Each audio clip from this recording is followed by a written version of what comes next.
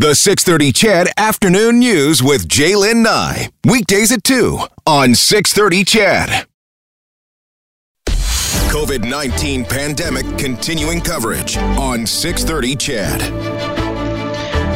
Time to head to the legislature for an update on the COVID-19 pandemic situation in the province of Alberta. Here is Dr. Deena Hinshaw.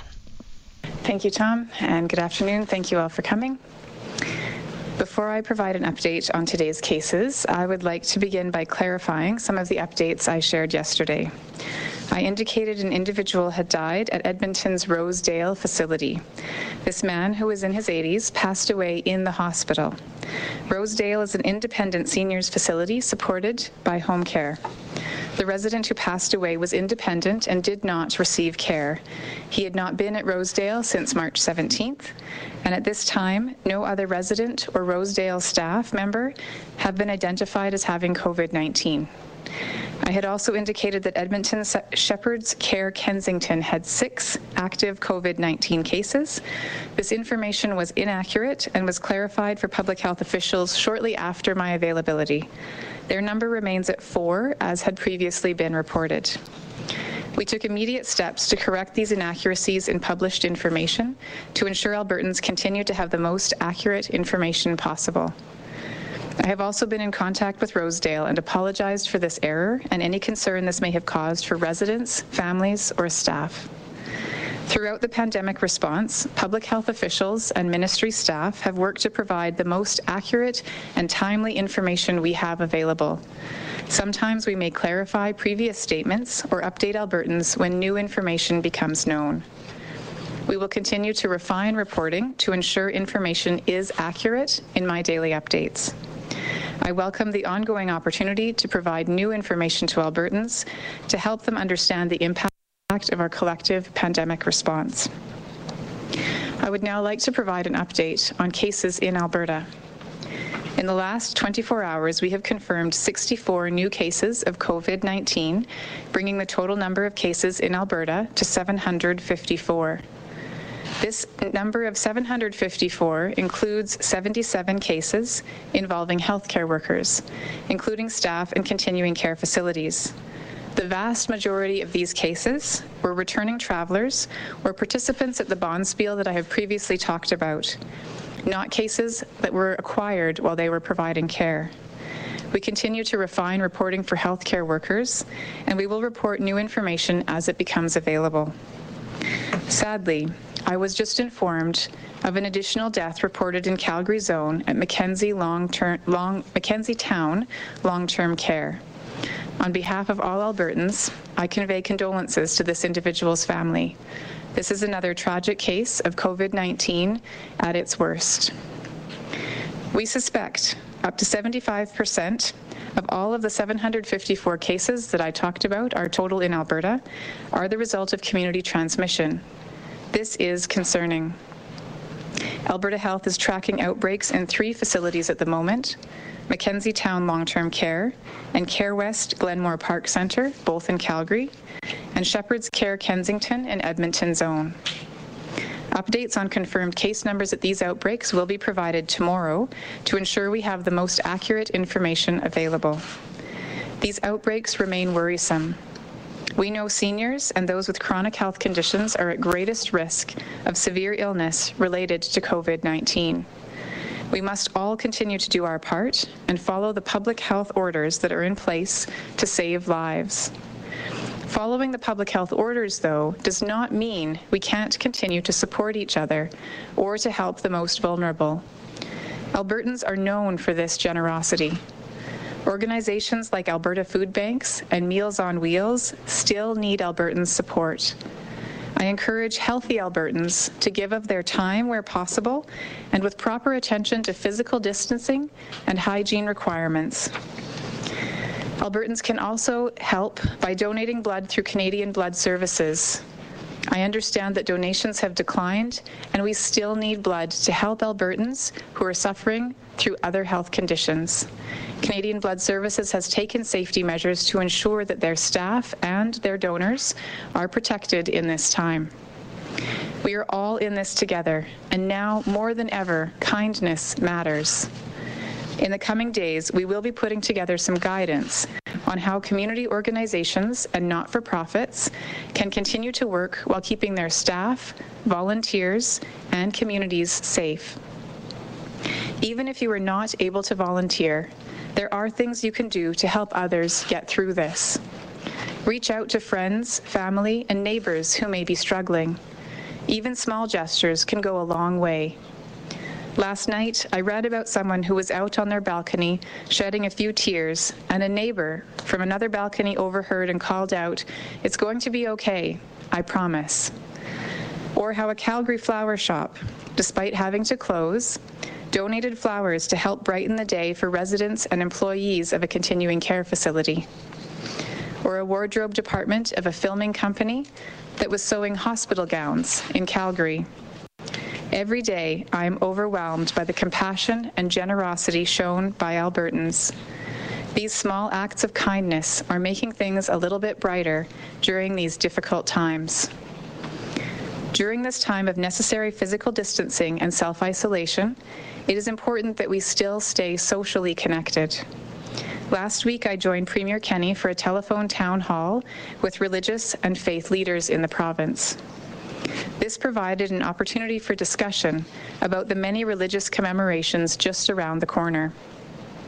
Several leaders shared their own ideas on innovative ways to deliver services, such as through webcasts, teleconferencing, texting, and social media. All demonstrated an understanding of mass gathering restrictions and a willingness to reach their faith communities to offer ongoing support and fellowship. One Central Alberta church has decided to offer Easter services as a drive-in where families can listen to the service from the safety and comfort of their own cars. We must continue to find new ways, innovative ways, to connect with one another while being physically separated. This is true for families and friends who are planning to celebrate upcoming religious holidays such as Easter, Passover, and Ramadan. Albertans should be planning to celebrate virtually, not having large gatherings, and even avoiding smaller gatherings outside of their immediate household. The aggressive public health measures we've put in place are critical to protect the health of Albertans. We are all in this together, and each of us must do everything we can to flatten the curve and keep Albertans healthy. Thank you, and I'll be happy to take questions. Excellent. Just before we go to the floor here, just to clarify, 75 cases are suspected of being acquired through community transmission. Dr. Hinshaw, what's the strategy when you get a nasty outbreak like the one we've seen at the Mackenzie Continuing Care Centre in Calgary? What's the strategy to stop it and prevent it from getting any worse? So there are guidelines for outbreak control that include, ideally, in any long-term care, continuing care setting, if you have any resident or staff member who is showing any symptoms, first of all, the staff member would not be allowed to come to work. There are daily symptom checks that are required for long-term care. If there is a resident who experiences symptoms that are related to COVID-19, which also could be related to other viruses, then they should be immediately isolated in their room, and there are protocols with respect to testing and making sure that we quickly identify if that is a case of COVID. In the case of Mackenzie Town, unfortunately, that outbreak protocol seems to not have been implemented immediately, so there does seem to have been a significant amount of exposure. And so really the critical piece of response in that particular outbreak is making sure that everything is done to prevent any further exposure. So any residents who are feeling ill are kept in their rooms and make sure that they're not interacting with others. Any staff members who are ill are kept at home. Staff members who were exposed are allowed to work in that facility in order to keep that facility open and running, because we know that it's important for residents to have that care, but they must wear masks while providing care, and they must not work in any other facility during this time of outbreak at that particular location. And so again, it's really about making sure that that residents are separated as much as possible, and this is extremely difficult. And we know that the ability to socialize is an important part of our overall health, but for this time period, those residents are not allowed to gather in groupings. Dining halls are being kept separated in terms of the number of people who can even sit together. Common use items are, for example, like a salt shaker, are not being allowed if multiple people would touch them. So there's multiple things that are put in place in these facilities to try to stop any additional spread. Excellent. We'll go to the phone now. Operator, could you patch through the first question?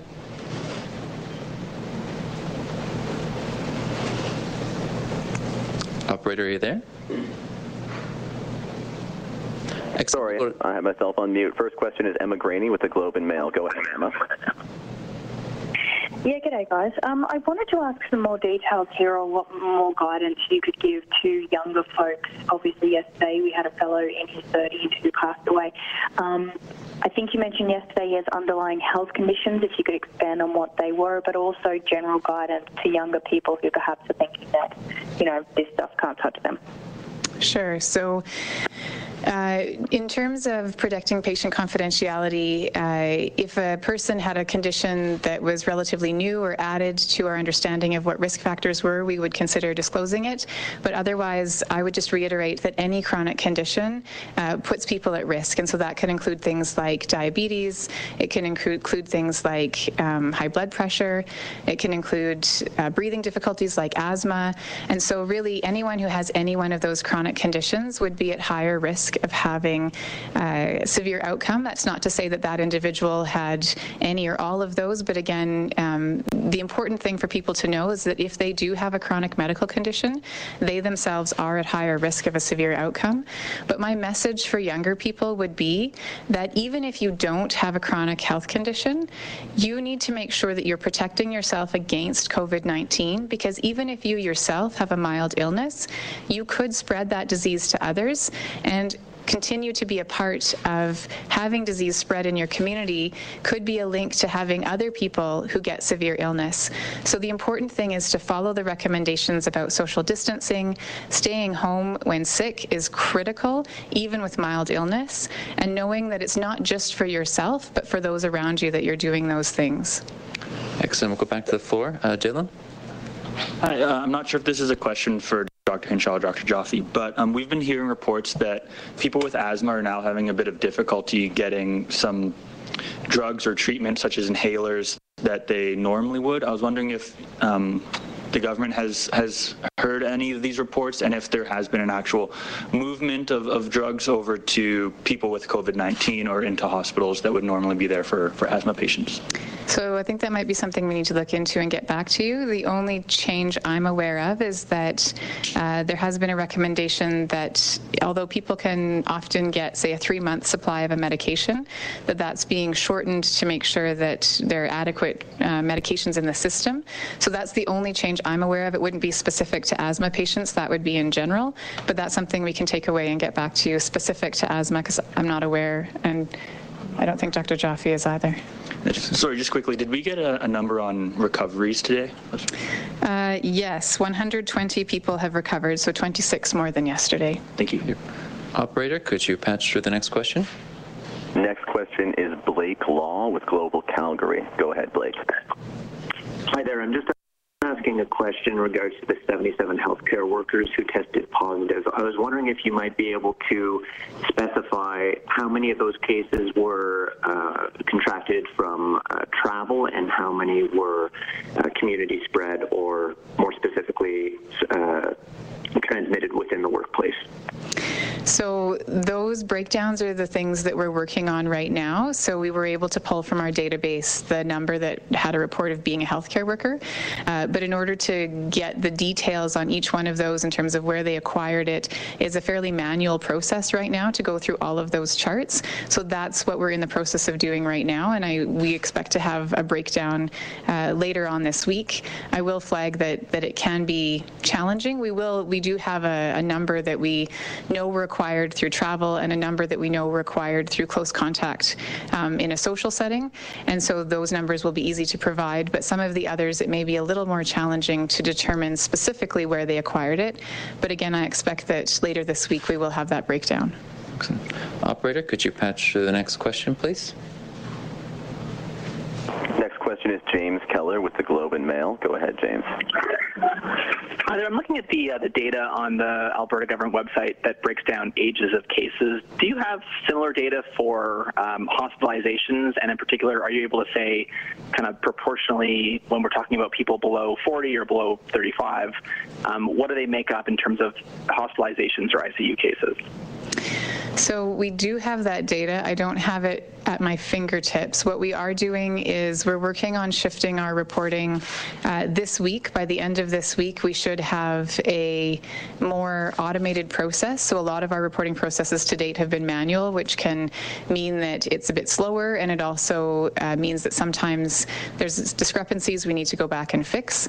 But the age ranges of ICU admissions and hospitalized cases is something that we can certainly provide afterwards. We do have that. I just don't have it in front of me here. Excellent. Operator, could you patch through one more question and then we'll come back to the room?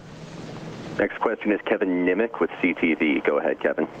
Hi there. I have a question for Dr. Joffe.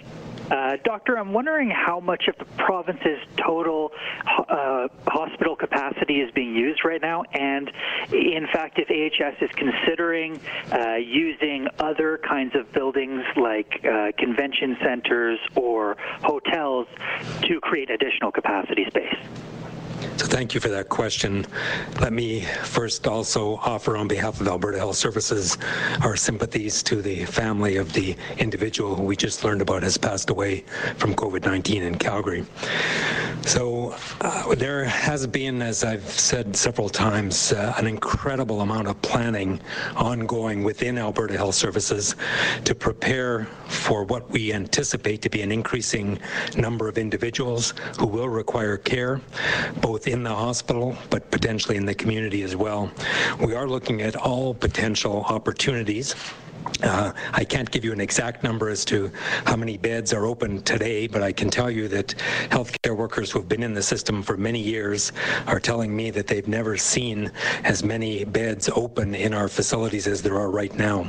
So we are identifying between now and April 15th a total of 2,250 beds that we will have ready for use in the event that we need them.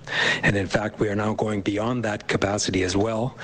We are also looking at other opportunities because there will be a variety of types of care that will be required. As we've talked about previously, some individuals require an assessment and a nasal swab in order to diagnose COVID-19. Others may require a more substantial health assessment, or perhaps if they were diagnosed with COVID-19 2 or 3 or 4 days ago and have concerns about increasing symptoms, they may require a new health assessment. In that case, we are setting up what we're calling secondary assessment centers that will be available to examine and assess individuals to see if they're safely managed at home or whether they might require other levels of care. There will be facilities to monitor individuals for a number of hours in order to help make that decision. We'll now return to the floor. Julia? Hi, not sure who this question may be for, so I'll just put it out there. Going back to the 77 healthcare workers who have tested positive, what impact will this have on healthcare delivery? What specialties are we in need of right now in our province? And when will retired doctors and nurses be relicensed and allowed to start work again? I believe that's 3 questions, but go on, Dr. Jeffy. Is she allowed 3 questions? Thank you. Thanks for those questions. So let me say that hearing that colleagues of mine, people, some of whom I know, others who maybe I haven't met, but they are healthcare workers, have become infected, this is very troublesome. This is very concerning. I will say that as a healthcare community, we become like a large family. So hearing about this is like hearing that individuals in my own family have become infected, and I wish them well for a speedy recovery. I do want to emphasize, as Dr. Hinshaw has said, that from the information that we have, the vast majority for whom we do have information so far have acquired the COVID-19 outside of the hospital setting. So it's not that they've acquired it at work, they have acquired it through travel or through community gatherings.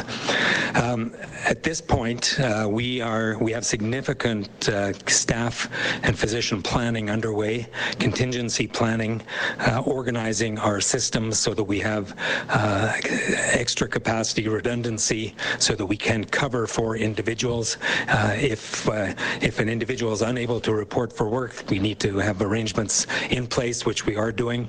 I think with the number of individuals currently ill, it's not, I don't think, an immediate pressing issue. However, it's something that we are monitoring very closely and will continue to do so because we need to be ready to provide care for Albertans when they need care.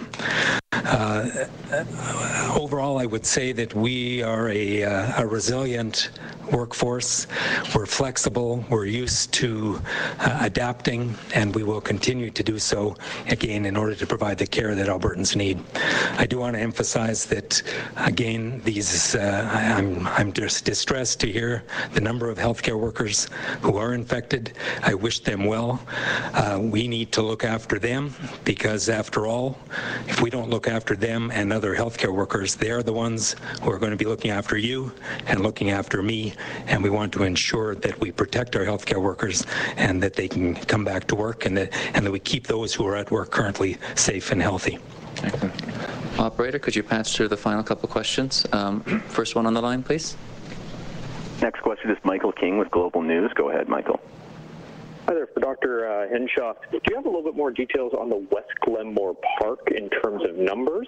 And then, I guess as a quick follow-up, just when you say that the Mackenzie Town procedures weren't put in place, are we assured that those procedures have been put in place quick enough at West Glenmore Park?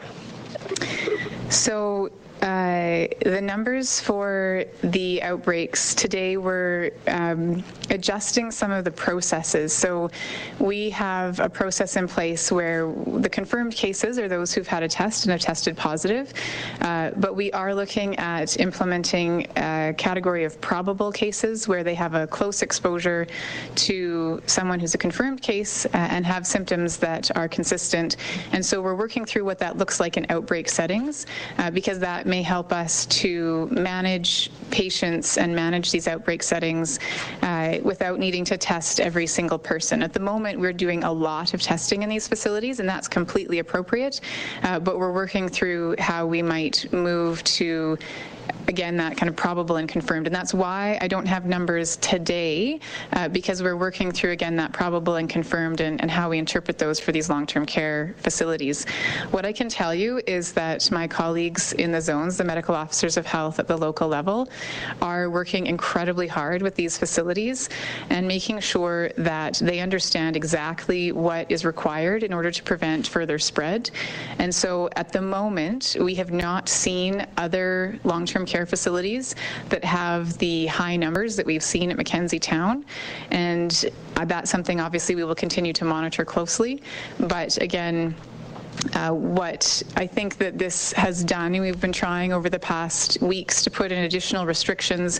Some of those were recommendations and guidelines. More recently, over the last week, we've actually created legal orders that require changes of practice for these facilities.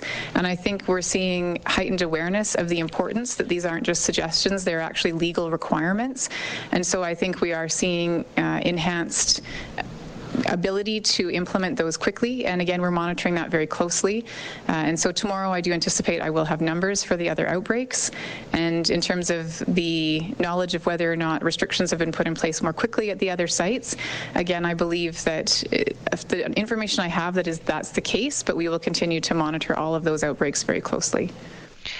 You've been listening to Dr. Deena Hinshaw give her daily update on COVID-19 in the province of Alberta. 64 new cases today, bringing our total to 754. One new death being reported as well, bringing our death toll from COVID-19 in Alberta to 9.